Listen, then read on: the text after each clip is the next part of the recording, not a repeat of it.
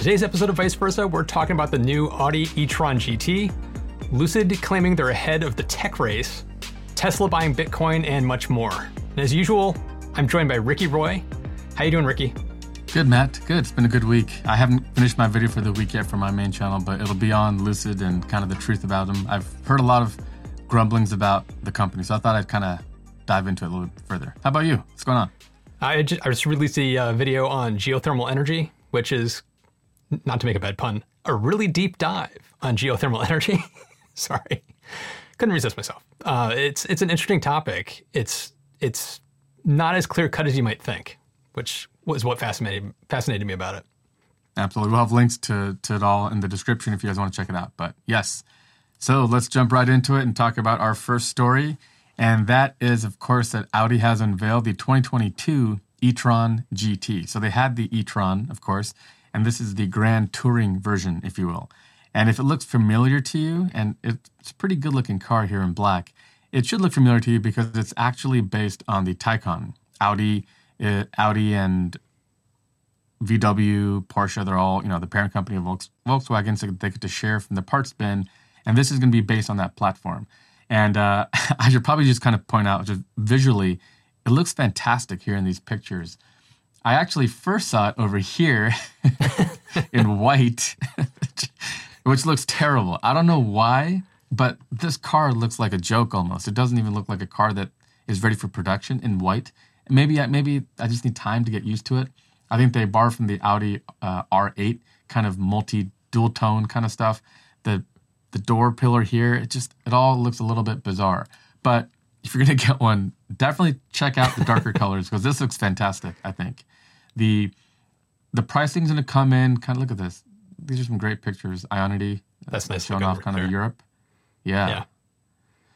And so the pricing is going to be very similar to Porsche territory as well, coming in around, let's just jump to the pricing here. So they're going to have three variants, kind of again, Taycan-like. The Quattro Premium Plus starts right at $100,000.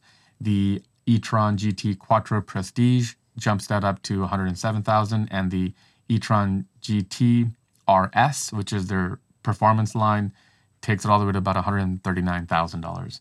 So again, remember, Porsche doesn't make a lot of these, so you're going to get the full federal tax credit, although stay tuned, that might also apply for Tesla and some others as well. But one thing I'm going to hold off, if it's okay with you, Matt, until another story I have later in this episode about their range. They're claiming the range is going to be around 230 to 238, 232 miles for this car. But I actually have a little bit of data on this from the Taycan and a report. So we'll talk about that in a little bit. Yeah. But a really good-looking car in black. Don't get it in white, I guess. And, it might be for you, it might not be for you, but at least we have another option in that Grand Touring space. And there's not many. The Model S comes to mind.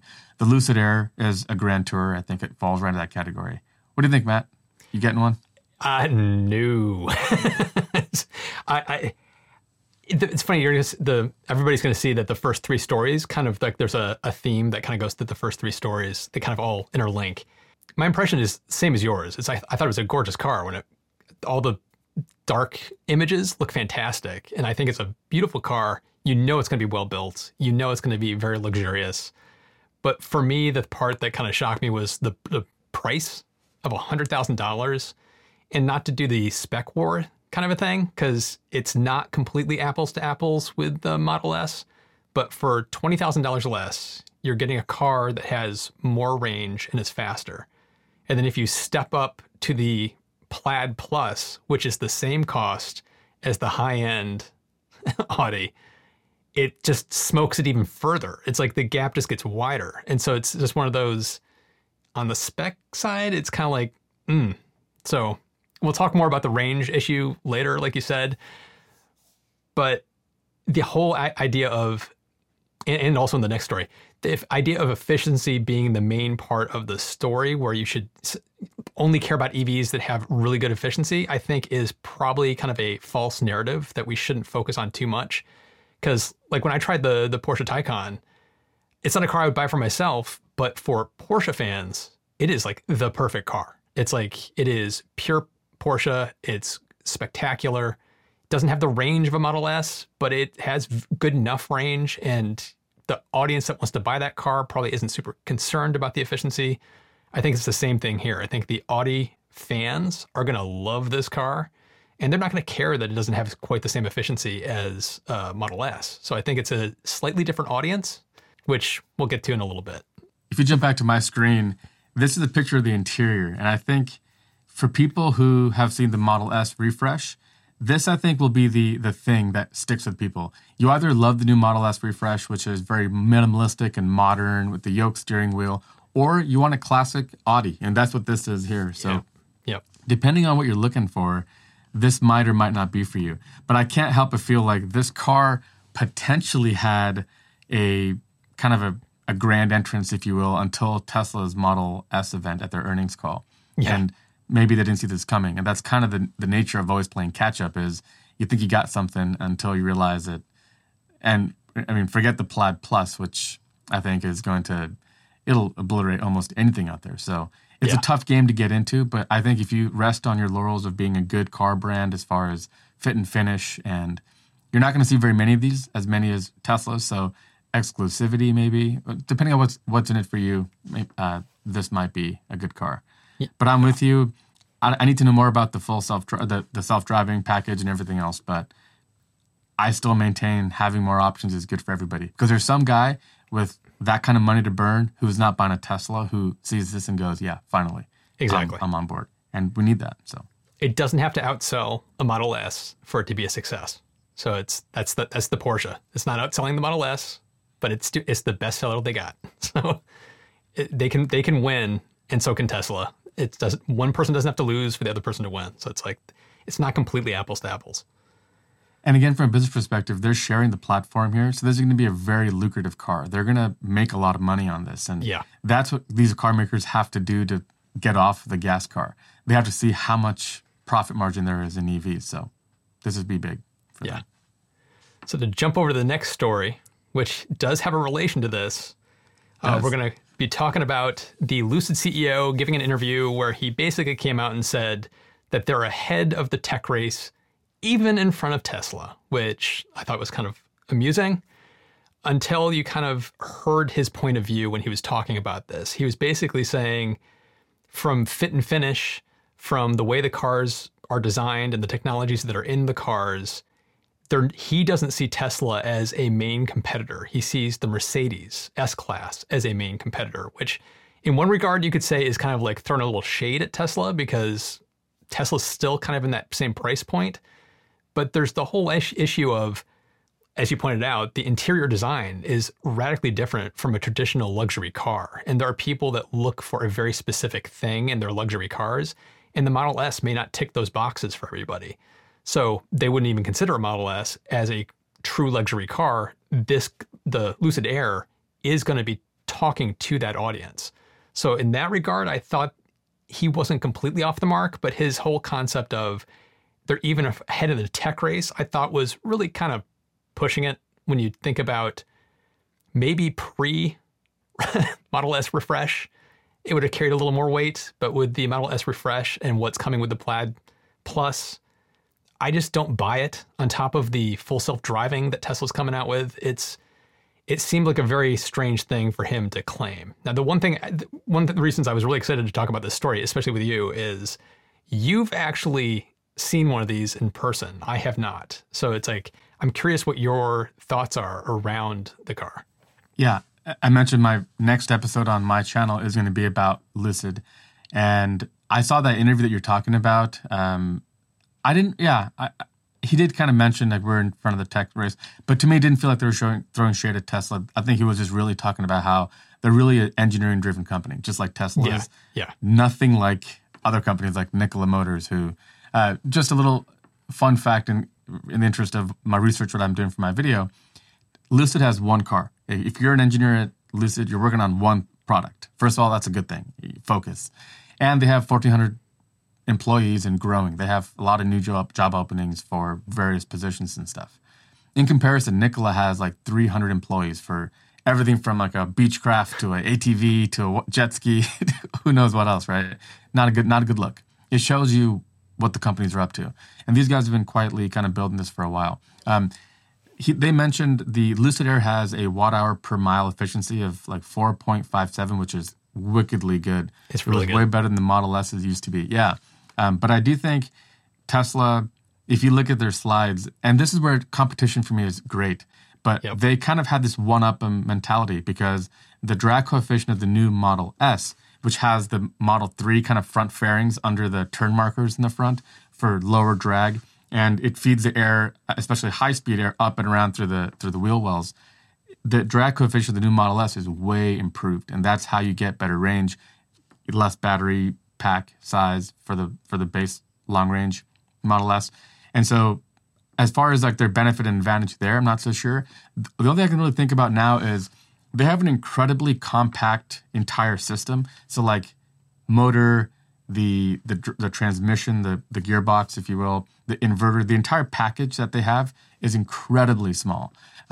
Tesla hasn't really shown us much in that regard, but there is some advanced tech there as far as is it better than Tesla stuff. I think that's playing into the fanboy wars, and I don't personally think that's a valuable thing to do. But really cool tech is coming out of Lucid, and you can thank Lucid for a lot of what we saw with the Model S because they basically had the Air in their sights and all the way down to the numbers and the Laguna Seca laps, which they knew that the Air had completed, and all the way through the range of 520 miles. That's not a coincidence. The Air is 517, right? So bold claims, but the company's doing big things, and I think this is going to be a really big year for Lucid. Yeah.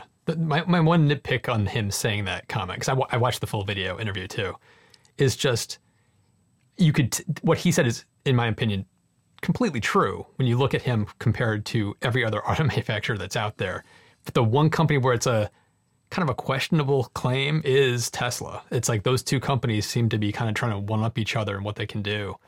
And as a blanket statement, it seems false on its face because there's aspects of they don't have a full self-driving stack like what Tesla is working on. So to say that they're beating in the technology race, it's like to be a little more specific, it would be maybe they're beating them in the technology race around the efficiency of their motors, the efficiency of their battery technologies. That may be true, but as far as like a blanket statement, it was kind of like a kind of raise an eyebrow when he mentioned that. Yeah, fair enough. I agree. I think it's best not to bring up that sort of argument. But you got to remember that they're the small guy. So any headlines and news is good. Yeah. The next one is the story that I have been thinking about all week, and that is that it's really not as bad as you think probably. Yeah. That Tesla range estimates are being called into question by independent tests. Now this one, Matt, you have a Tesla Model 3. I do too. This one might either you might agree with this, or you might have questions, or this might seem pretty obvious to you. But I have a Tesla Model 3. And I have never gotten my claimed range. When I first took delivery of the car, so here's a list of some of the cars that we're talking about. And we'll talk about the Porsche Taycan, the Audi here in a second. But if you look, there's a trend. The Teslas tend to get, here's like negative 10%, negative 9%. So the Model 3 Performance, which is my car, they claim a range of 310 miles, and people are saying they're getting closer to 256, which that sounds about right to me. Now, which is negative 17%. And that cars like the Taycan have the opposite, where they get way better range than they're claiming. So, for example, the Taycan 4S, their EPA rating is 203 miles. And I was just in a little bit of a Twitter war before the show about this, whereas in reality, they're getting 320. And I think I mentioned this to you, but at Fully Charged Live, I had the opportunity to drive a Taycan and in Texas. And that was exactly our findings is I was thinking, pull over, we got to charge. He's like, no, there's like half a charge left. And we got all the way from like Houston to Austin. We drove over 330 miles and had no problems. So I think what's happening here is you have to remember how EPA ratings are established. First and foremost, we have to remember that there's city and highway ratings. So typically with gas cars, we would have that broken out. It'd be 22 city, 28 highway. Tesla doesn't have that on their website. They have a number. So first and foremost, you can think to yourself, they're picking a sweet spot, because the reality is the faster you go, the less your range will be, because what ends up winning out over 50 miles an hour is going to be your aerodynamic drag, which is going to be the range killer. So maybe what they're doing is kind of finding a sweet spot between city and highway. But really, Tesla, if you're watching, I actually think you'd do your fans a much better service if you broke it out, just like they do for gas cars, and had like 350-mile city and 290 highway. Because the reality is I have done 8,000-mile road trips in 2020, and I just did one last week because my parents live in the Bay Area. It's about 500 miles one way. And I'll tell you, when I'm going 80 miles an hour, like 85, there's some areas in the 5 where there's literally nothing. It's like a straight road for 200 miles. And you'll do like 85. Your range will get devoured. A full charge goes from 300 miles to 200 miles really quickly at like 85 miles an hour. Yeah. So first and foremost, I think Tesla should break it out and say city and highway. Because if you, like, for example, just drive around town, it doesn't really matter. You're not complaining about this problem. But if you're doing road trips and you're driving on the freeway a lot and you're never getting your rated numbers, that might be a problem. The second thing too, and Tesla's actually taken measures to combat this, is your wheels are a major source of air drag. So I have my Performance Model 3, which has 20-inch wheels, which I've never liked because I feel like I can crack them at any time. So on these road trips I've been taking, I average 284 watt-hours per mile. You'll like this, Matt. With my new Aero wheels, which I'll show you guys pictures on Twitter or something, that is down to 262. So a 10%, 8% improvement. Mm-hmm. And that extra range got me closer to where I need to be. Still not what Tesla's ratings are, but huge difference. So if you notice on Tesla's website now, the Model S, even if you get a fast plaid version, they come with the Aero wheels, and you can upgrade to the crazy bonker 22-inch wheels if you want. But the reason I think they're doing that is they want to get that range, and the best way to do it is have really aerodynamic wheels. Yeah. All right, I'll stop. I was going to say, I'm the same boat with my Model 3. I've never hit the what they estimated. When I got my car brand new, it was supposed to be 310. The closest I got was, I think, 307, and then it very quickly dropped below. It dropped below 300 like almost instantly. So I think it was like one charge was 307, and the next one was 301, and then it was very quickly under 300. And I put out a video a little over a year ago about how badly my battery degraded in the first year and a half. It was a significant drop. And I used Teslafy and stats to follow my battery health. And on the bell curve of battery health, I was very much in the low end of the battery curve of that bell curve. So it's like I knew I was kind of like an odd man out with what I was seeing, but it still didn't freak me out because I have plenty of range to get where I want to go. The degradation slowed down dramatically and kind of leveled off. And then with software updates, it actually got a little bit better. And so it's kind of like I'm not panicked about it. I'm not worried about it. Obsessing over, 310 versus, I'm getting 291 or 295. It doesn't matter too much. At the end of the day, it doesn't affect how often I have to stop and charge when I'm driving to go visit my parents in upstate New York. It's like, it doesn't change where I'm going to stop and eat and charge up. So it doesn't affect me at all. But the fact that Tesla is so aggressive on their EPA estimates, and they're on that knife's edge of right where probably it's kind of the cutoff, where everybody else seems to play it very conservative so that it actually ends up, from a user experience point of view, you end up as a happy customer because you're like, I think I'm going to get 260, and you end up getting 280, 290. You're like, yeah, that's awesome. Where when you're a Tesla owner, it's like, I'm going to get no, I'm not getting 310. What's going on with this? To me, it's a negative user experience because you're setting up false expectations. You're never going to hit it.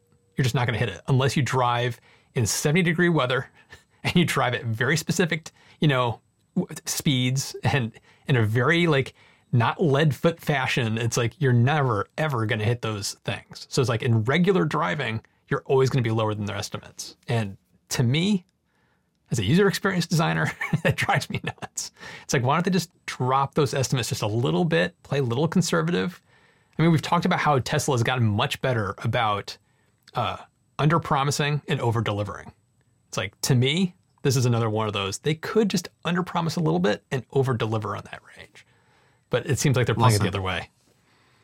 One of the people on Twitter who, when I was getting into this little feud, talking about the Audi range. So by the way, people who are looking at the Audi, wait until people do test drives. I can guarantee you it's going to go well over 300 miles with a 94 kilowatt hour battery pack and above. It's going to be bigger, yeah.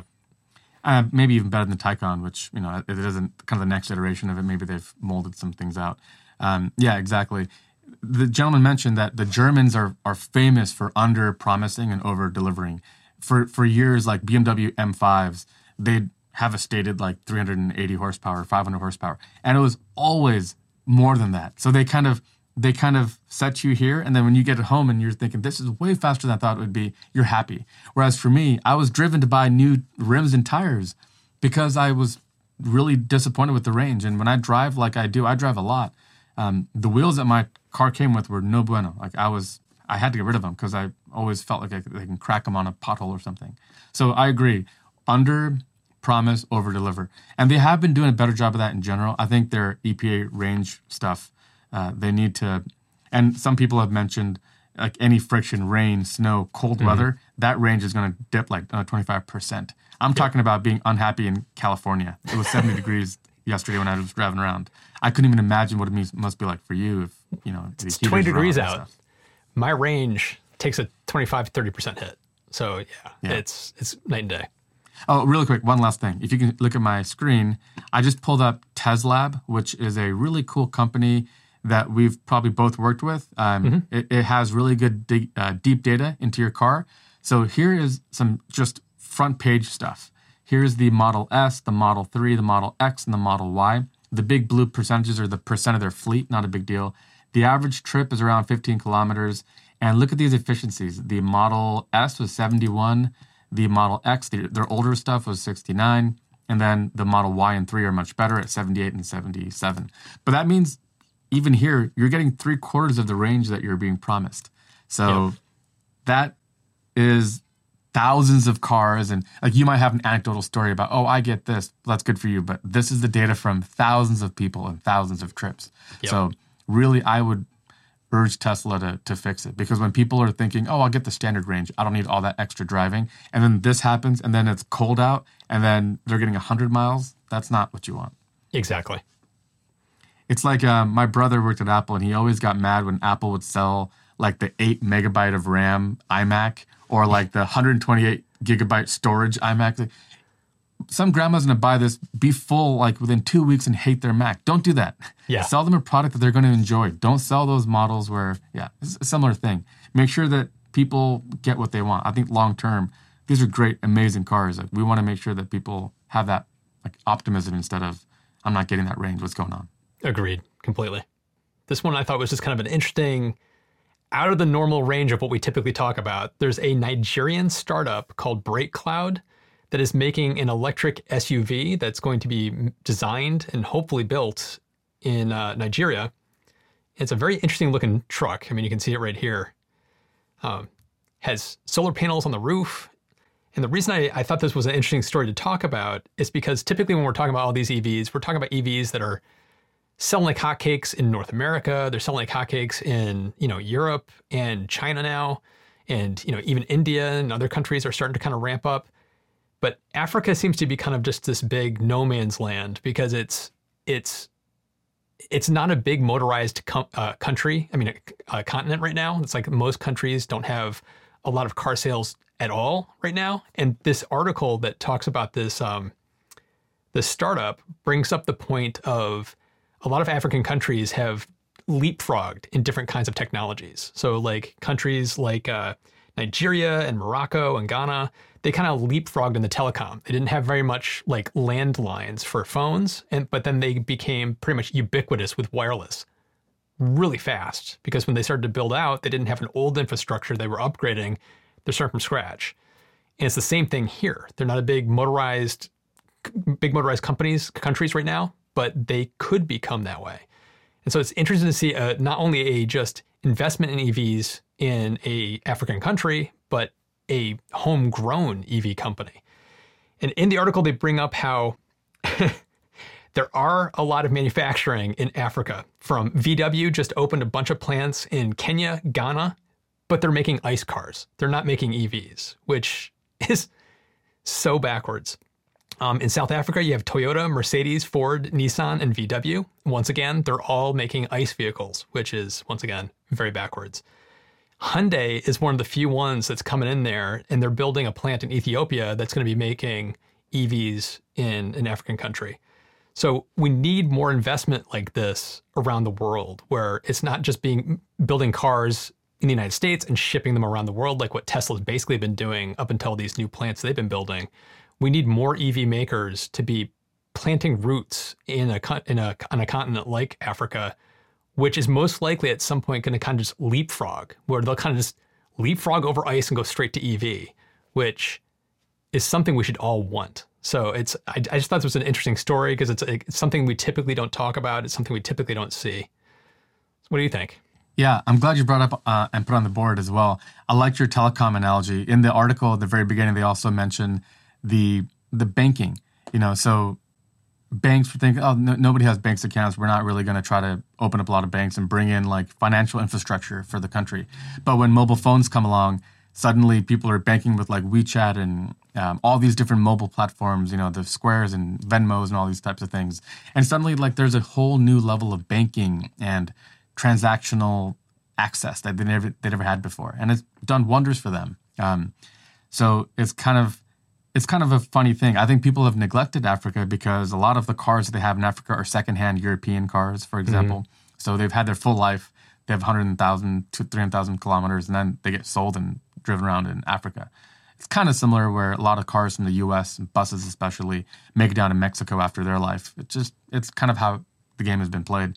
But the reality is if you can kind of skip ahead, like you mentioned, and be on the cutting front of this, suddenly you might find yourself a whole new customer base. And we've talked about this before. We talked about the Acons building Wakanda story a couple of episodes ago. But this is a good thing. We need more customers. When the world modernizes, everybody wins.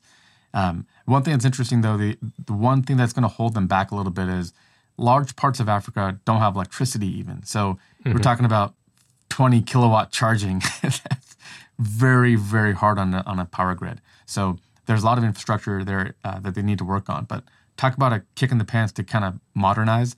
This could be it, especially if we're talking about new EV plants that are going to be coming out of there. So let's hope that it does bode really well for them. And also that truck you showed a picture of, it had solar panels on the roof. How cool is that now? If you're driving like 20, 30 miles-ish for your normal life and you just leave your car out, it's a very sunny place, and you could just kind of drive infinitely, that I think is incredibly key. And that might be how they get their footing.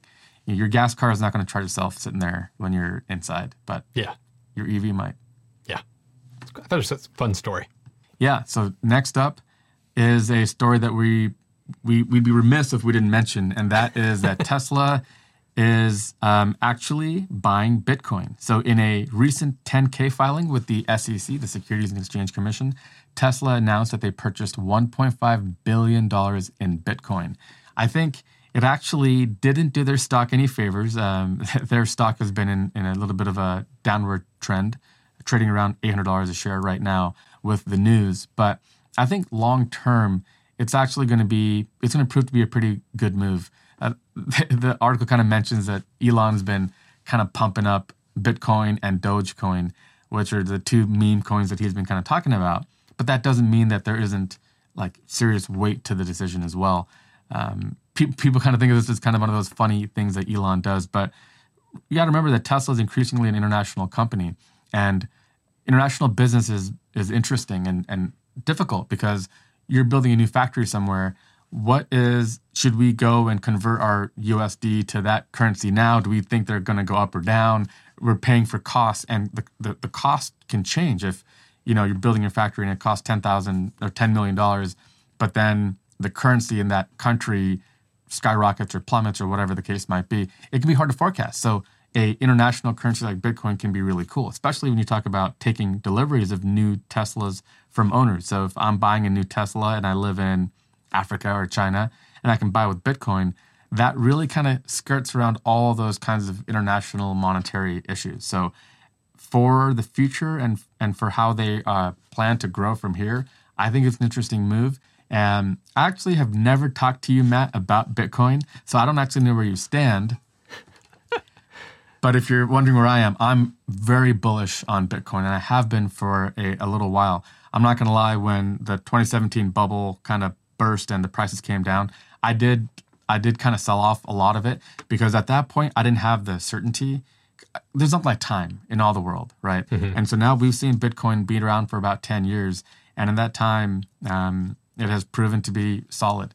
There are some sad things like 20% of all Bitcoins right now are unaccounted for, meaning people lost their public keys or their wallets, so they can't even access it.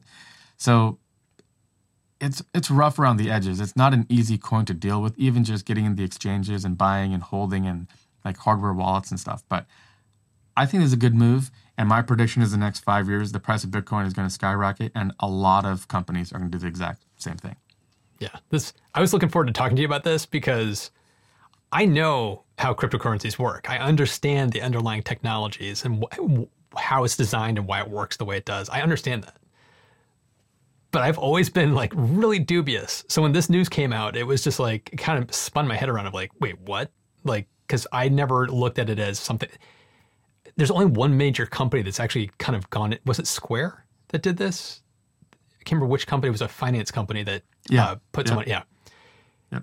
I never thought most companies would want to do this because it's such a volatile thing. The values of these cryptocurrencies, especially the small ones like Dogecoin, it's like really risky to jump into that right now. I don't think companies are buying Dogecoin. I know, but it's like Bitcoin's been around forever. It's the first one. So it's like that one's probably the most stable of all of them. But I had never thought that a company would want to do this. And so when they did it, it kind of spun my head around, which got me looking back into it again. And I had never ever bought any of it. So I thought, you know what? I'm going to buy some Bitcoin. So I just recently bought some Bitcoin and experienced what it's like to buy. And it's an awful experience trying to get into this because the exchanges and the hoops you have to jump through to get cash into it, having to prove who you are and send scans of your driver's license and do all this crazy stuff on these exchanges. It's like, are you kidding? I just want to buy some Bitcoin. I understand they have to do that for regulations like in the United States and things like that, but it's not a great user experience. And if it's ever going to become kind of like one of the global de facto standards, that experience has to get better than it currently is. But looking at the history of the value of Bitcoin over the past even just a couple of years, it doesn't seem that much more volatile than real world fiat currencies. So it's like, it to me, it seems like maybe this is kind of the future of things. And it's really cool to see Tesla really not just going in a little bit, but with $1.5 billion, they're really like dropping the mic and saying, we think this is the future where we can sell cars in India for, Bitcoin. We could sell them around the world and it helps make things easier. And it's also just an investment opportunity. As Bitcoin goes up, that 1.5 billion is just going to grow. So it's so, once again, Tesla's first principles thinking outside the box. This is not a normal way you invest money at a company. I agree with you that if this does start to look good for Tesla over the next year or so, I think you're going to start to see a flood of other tech companies doing the same exact thing. And then it's just going to become kind of a normal business practice to invest a certain amount of your cash on hand into cryptocurrencies. Maybe not Dogecoin, but into something. But it's interesting. It's like I've been dubious, but now I'm starting to kind of like look at it a little more seriously. Yeah, exactly. The couple of things just depending on where our audience is in terms of like understanding some of this stuff. The first thing about Bitcoin is it's deflationary. That means there's 21 million coins that ever will be mined. We're not quite there. We have a few more years until they're all mined. At that point, there's no more. So unlike the US dollar, which the Federal Reserve keeps printing more of, and it keeps like taking the value of the dollars that we currently have because of inflation, this is the opposite. The values will keep getting higher. So what will happen is there's such a scarcity that you'll buy an apple today for 0.0001 Bitcoin, but in 10 years, you'll buy an apple for 0.00000001 Bitcoin, right? It's going to be smaller and smaller fractions of it. So that's where companies kind of see the writing on the wall.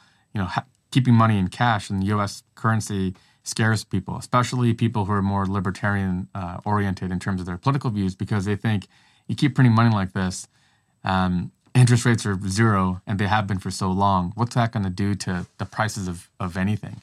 I haven't seen prices go up a whole lot in every regard. Gas prices are on the way up again, probably for you as well. I know they were cheap for a while in the summertime, but they're going up now. For me, though, here in California, real estate. if you have $1 million in US dollars and you think you're just going to sit on it, what you'll find is that $1 million house you can afford today isn't going to be the $1 million house you can afford 10 years from now. So I think this is a way to hedge it. So the reason why that matters is this is more of a storage medium. This isn't like your transactional, I'm going to make money and 100 times a day and, trade. No, this is like, this is my money. This is my mattress. I'm storing it in Bitcoin. Yeah. And I'll trade and transact with the US dollars in a smaller bank account, but like my long-term storage. Think of it like that, I guess, which is, you kind of have to, because it is not easy to deal with right now, for sure. Yeah. It's a fascinating topic. It's going to be It interesting. is. We could talk about this a lot. I think we need to do like a vice versa after hours. But definitely interesting. Yeah. Well, the next story and the last story, Vestas takes GE's world's largest offshore wind turbine title. This one you added to the list. I thought this was a fascinating story because this thing is massive. This picture of it does not, the sense of scale for these, that if you look at the top of that turbine right there, it's like a person would be a little speck on the top of that turbine. This thing is a 15 megawatt turbine that has a 774 foot or 236 meter diameter. Just let that sink in. This is like over 2 football fields in diameter. That's how big these things are. Absurd. It's insane. And the amount of power that this thing can generate, the 15 megawatts, they had some interesting specs in here for, I think I jotted it down. The yearly output for this thing is going to be the equivalent of being able to power 20,000 European homes. It's going to be the equivalent of taking, the amount of pollution it will take out of the atmosphere is 25,000 passenger cars. And the first prototype of this is going to be installed in 2022, and they're expected to hit like series production in 2024. So it's still a couple years away. But this thing is just absolutely astonishing. And it's just, to me, it just shows there's still growth potential for just continuing to improve this technology for offshore wind, and just how much potential there is to harvest energy for any regions that can do this. I just can't, it's hard to wrap my head around the size and scope of these things. I did a video on this on wind turbines a while back. And one of the big things you often hear about these is like the effects on wildlife and the effects on killing birds, which is true, but it's always overblown when you consider the number of birds that die just from flying into buildings dwarfs the number of birds that are killed by turbines. And just painting a turbine's blade black, just one blade black, has a dramatic impact on the number of birds that are killed. It is a huge improvement. So there's ways that we can mitigate these issues. Recycling, there's still work to be done there, but there is progress being made. And the fact that they can make a single turbine this massive and generating this much power is just incredible. Yeah, the scale of it is hard to even imagine. I kind of wish, you got to Google the pictures of some of these in production, these offshore turbines. They're just gargantuan. And part of the thing is that these really benefit from kind of the economy of that scale. If you have a bunch of small wind turbines, that's okay. The blade got to spin faster. But with this, you can have, that thing might barely even be moving. You might be thinking, I thought it seems windy, but the thing's barely even moving. That's actually way more efficient. You don't want to have high speed, which the friction and the losses increase. So really what you want to be able to do is have something just barely humming along with a huge reduction set that takes that output. But it actually is still going at like 126 miles an hour. Yeah. I mean, so it looks like it's slow, but it's cranking. It's going faster than the car on the highway. Yeah, the angular velocity translates when you have a football field sized blade. But yeah, exactly. And also for the wildlife aspect, the slower the blades are going, the better off you are there. But the end result of these massive things, and it's something that you got to just behold. I think when COVID's over, we want to do a little Scandinavian trip, and there's some massive offshore turbines out there, and maybe do a little cruise or something. But you have to really have some kind of a scale to appreciate it. But and by the way, the 50 megawatt output is the equivalent of, if my house has about 5 kilowatt of solar, 3,000 homes in one of these things. I mean, it's just a massive, massive thing. So really cool. I'm glad to see that we're we're working on every aspect of this and continue to improve, like you mentioned. Like, we're not there yet. Like, it's not like solar is done and like we're at the end game. And same thing goes for wind turbines. The engineering is massive, dude. Could you imagine trying to make those blades that'll last and all the deflection and the wind shear and not just completely rip apart?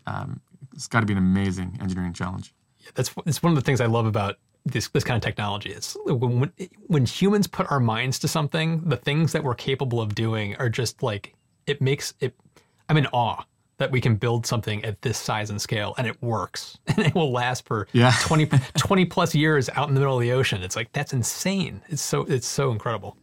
Yeah, all the salt water and talk about a harsh environment. The wind, that's a brutal place to be engineering things to last. But yeah, here we are. So thanks so much for watching and for listening. And if you think we've earned it, be sure to subscribe and watch us every Thursday night at 5 p.m. Pacific, 8 p.m. Eastern, or listen on the go by listening to the podcast, which you can find at viceversa.show. It would be really helpful if you could also rate and review the podcast on your podcast platform of choice. Thanks again to everyone, and we'll see you in the next one.